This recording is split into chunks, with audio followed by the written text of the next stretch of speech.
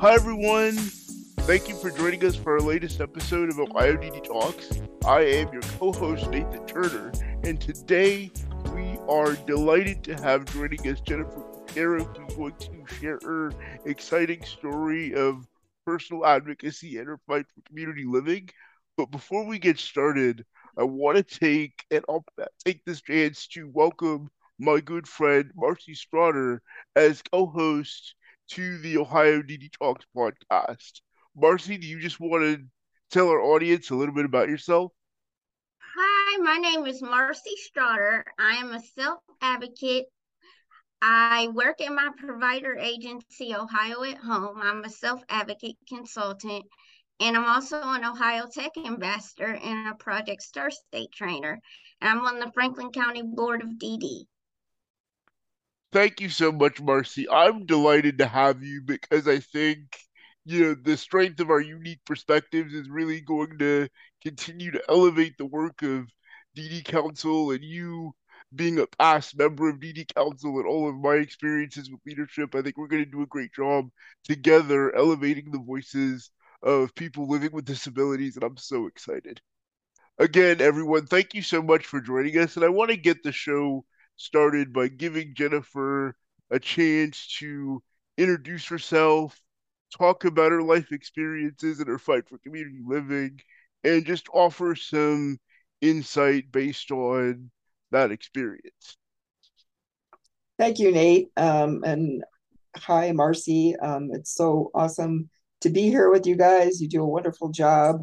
Watch some past episodes, and I always like what you guys, Nate, what you have to say when you're interviewing people, and look forward to seeing what Marci is going to contribute to this as time goes on. So thank you both for having me here, definitely.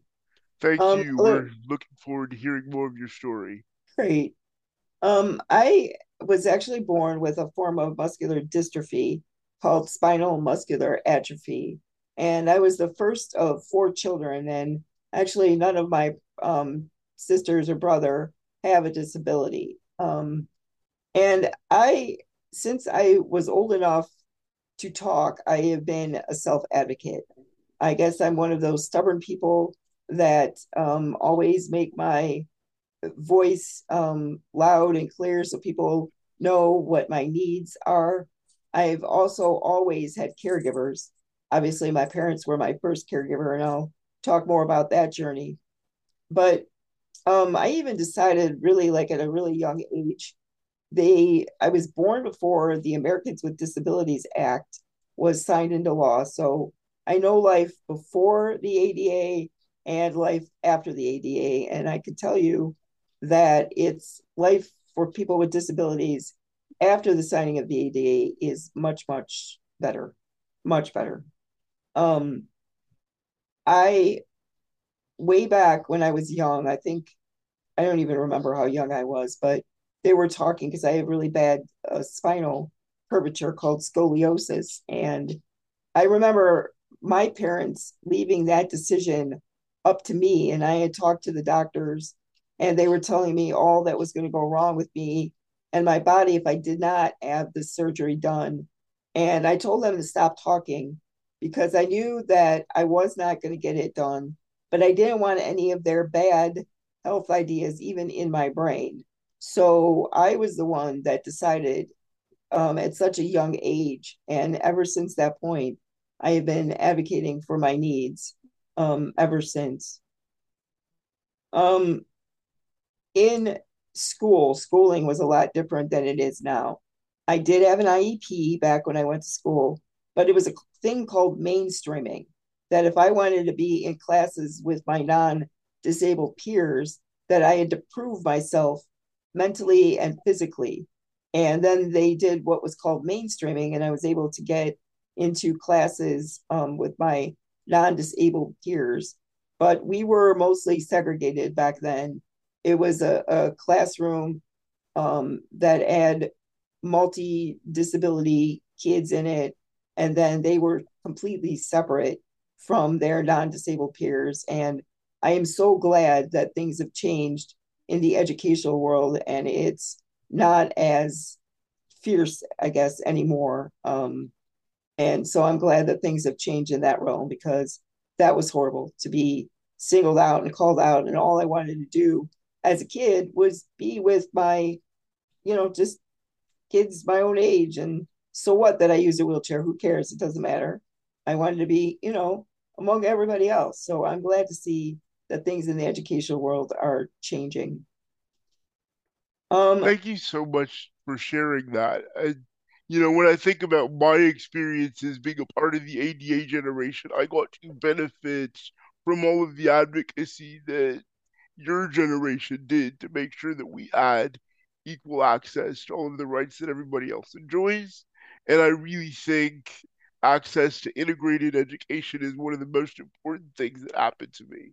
yeah. And so I'm wondering, what did you learn from all of that advocacy that you had to do, and how did those experiences strengthen your advocacy skills? I remember one story in particular that it was in seventh grade, and my peers were in algebra class, and they put me in a classroom with three other people with disabilities, and it was just a general math class when the rest of my peers were in algebra. And I was so angry because I wanted to be in algebra class.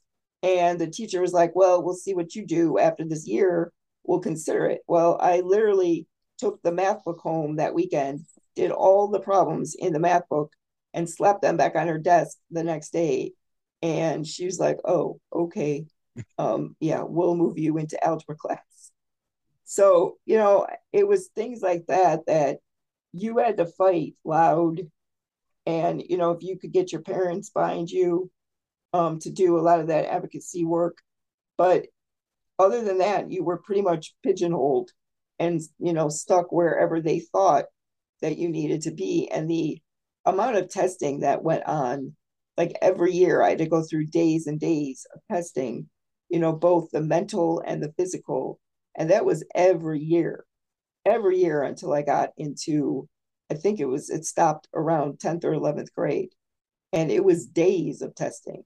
They had psychologists talk to you, the teachers talk to you. They had to get the caregivers came to school and they had to learn about your needs. But most of the time you were in the classroom with other people that were disabled, and you were hardly ever let out of that room unless you put up a stink. And yeah, it was a bad situation. It truly So, was. so you're saying, or at least what I'm hearing, is that you weren't given, the presumption of competence, or that every other student has, where you're expected to have learned from your experiences. Exactly. It was a lot of ableist views, if I can throw that word into the mix. But yeah, for sure. And it wasn't like, you know, my disability wasn't one that was going to change overnight either. So you would think that my competency would, that you wouldn't have to go through that year after year after year. But that's not what they believed in at the time. And along those lines, what are some other techniques that you use to um, be able to communicate more effectively and solve problems like these as they came up, to make sure that your rights were respected? I know that my mom was a big advocate for me at the time. She I know that, like, even like during restaurants, we would go to restaurants, and the waiter or waitress would talk to my mom instead of me, and they're like, well, where does the wheelchair want to sit? And my mom was like, no, there's a person sitting in the wheelchair. Ask her where she wants to sit. So, my mom always would speak up if I didn't jump in there. But it is really like, I've always been an educator at heart. So I don't necessarily get mad at people when they presume things, but I always want to educate them and sort of correct their thinking, because, we all have biases. We all have, preconceived notions. So, I feel like, all right, well, just give me a chance, ask me, and I'll tell you that it's not that way, or that your thinking might be a little bit skewed. But, we had a lot of meetings with teachers and administrators. And the thing is not to give up. It's very easy to get frustrated and say, heck with it. But you don't want to do that. You want to just find ways to keep talking to people, because eventually you'll reach those people that will go to bat for you and will believe in you. And the thing is not to give up.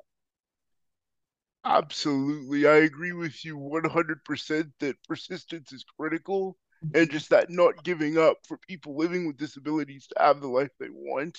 And I'm wondering if you might want to reflect a little bit more on, your fight for community living or share any other advice you might have based on your experiences and what you've learned. Yeah, but like I mentioned at the beginning, I lived with my mom and dad. And then I was in my 30s and I had just gotten my first adapted van that I could drive. So it was literally, I was 30, but I was acting like a teenager because I never really got the freedoms that all teenagers get, when they turn 16 and they can drive. So my teenage years actually happened to me in my 30s. So I was staying out late because I was driving and I was doing things, that like everybody gets to do. So, and of course, my mom was getting mad that I was getting home late, even though I was in my 30s. So I eventually ended up leaving my family home and going to move in with a male caregiver slash friend of mine, because I was still frightened to take the journey into independent living. So it took me another 14 years. I stayed with him until my health started to get worse and he was really no longer able to take care of me. So I did for a time live in a nursing home. I for 2 years, I ended up living in a nursing home. One, to get my health back up to be better than I was, because um, and then another year to get over my fear of taking a chance on independent living. I mean, independent living, living by yourself in your own place, is difficult for anybody. Disability, no disability. It's scary for a lot of people. There are some people, even with no disability, that don't want to live by themselves. So, you know, and I like my alone time. I like being by myself. And I finally, because the nursing home was just, it was awful. It was absolutely awful. And I mean, I know they're necessary evils, but I don't ever want to go back to a place like that again. And so I was like, yeah, okay, I have to get out of this place. I don't want to move in with anybody. I'm going to take this shot. And I actually used the program, the federal program called Money Follows the Person, which is called Home Choice in Ohio. And it gives you federal money to help you to move out of a nursing home. So they pay for things like your first month's rent, security deposit. It helps buy furniture and things you need for the place to live. So I used that opportunity and moved into the place I live now. I have lived here for 7 years now. I am the happiest I have ever been and so glad that I took that chance to get here. I'm so happy for you. I love it when people are able to take risks and embrace their own decisions and learn from their experiences to have a better outcome. And I know, as part of that transition, you were recently appointed to DD Council. And I want to turn it over to Marci because she also used to serve on DD Council to ask a few questions about your experiences there. Okay. What is your role on DD Council? DD Council is so much fun. So what's your role? Yeah, Marcy, I've heard that you were actually on it back in the day. Is that right? Yes. That's awesome. In October this past year, I was appointed by the governor. And actually, when I turned 50, which is 3 years ago, I decided that I was going to work on um, systems advocacy, disability advocacy as a full time job, even though most of the things I do, I don't get paid for, but it's okay because it's worth it to me to leave my mark on the world to try to make it better for other people that are younger, that are coming up behind me. So I have there's a lot of things I'm actually doing, and DD Council is one of them. And I, all my life, I've always wanted to be on DD Council, but it really never worked out as far as timing goes. So I took a chance and I applied, and then I got the call one day, I was so excited. They sent me this official looking plaque with the seal signed by the governor. It's really pretty. I have it in a frame on the wall. Um, and it was super exciting. So I've been to one council meeting so far. I am on their policy committee. So I'm excited to do more work in that arena to talk to legislators about changing things so that people with disabilities can lead better lives. So that is definitely one area I know I'm going to be more active in. So it was super excited. We have another meeting coming up in February. So I know that as time goes on, I will be more and more active, on the council. I'm so happy and proud for you, Jennifer. Thank you. I also, Nate, if it's okay to mention, Yeah, when I moved into my own apartment, I just wanted to go back a little bit, if that's okay. Um, absolutely. my whole family was not for me moving into my own place. Many of them had really mixed feelings, and so I can say that not all people with disabilities have good support groups around them. Sometimes parents can mean well, but I am a firm believer in that everybody has the right to fail, and that everybody, I mean, without disabilities, people without disabilities are making bad decisions all the time. So why shouldn't we, even though we have a disability, so what? We still have the right to fail. So, a lot of times we learn from our mistakes that we make. And so even though my support group, my family members were against it, I still know what I wanted to do. And I stuck true to what my heart and my mind was telling me to do. And that is living on my own. And it really was the best decision that I ever made. So I just want to say that, you know, if you are an ally for people with disabilities, allow them to fail. I mean, obviously, nothing that's going to harm them, but be open to suggestions. Nate, is it okay if I ask Jennifer another question? Oh, absolutely. Um, when I was on council, I liked working with the staff and the other self advocates on there and the other people that were parents and other people in the disability industry. How are you liking all the combo, all of it coming together and working with everybody as a team? Yeah, thank you for that question.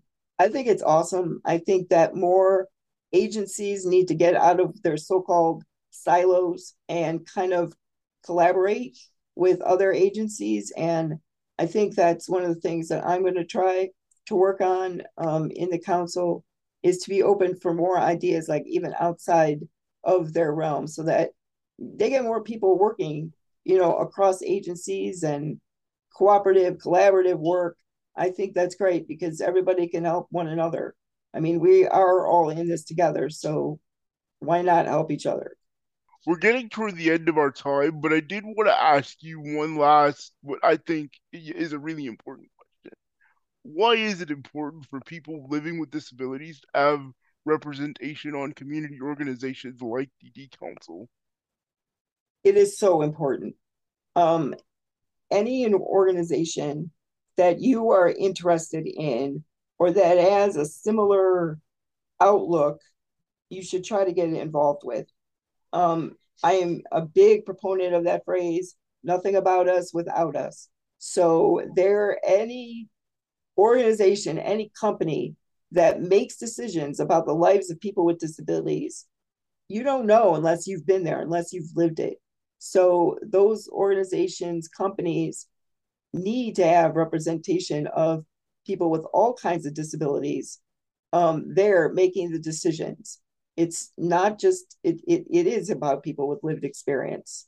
How else are they going to know? They're not going to make the right decisions unless we are involved alongside of them, helping them to create those answers, decisions, and help them make those. So it is so important for people to speak up and just keep asking until they can't say no to you.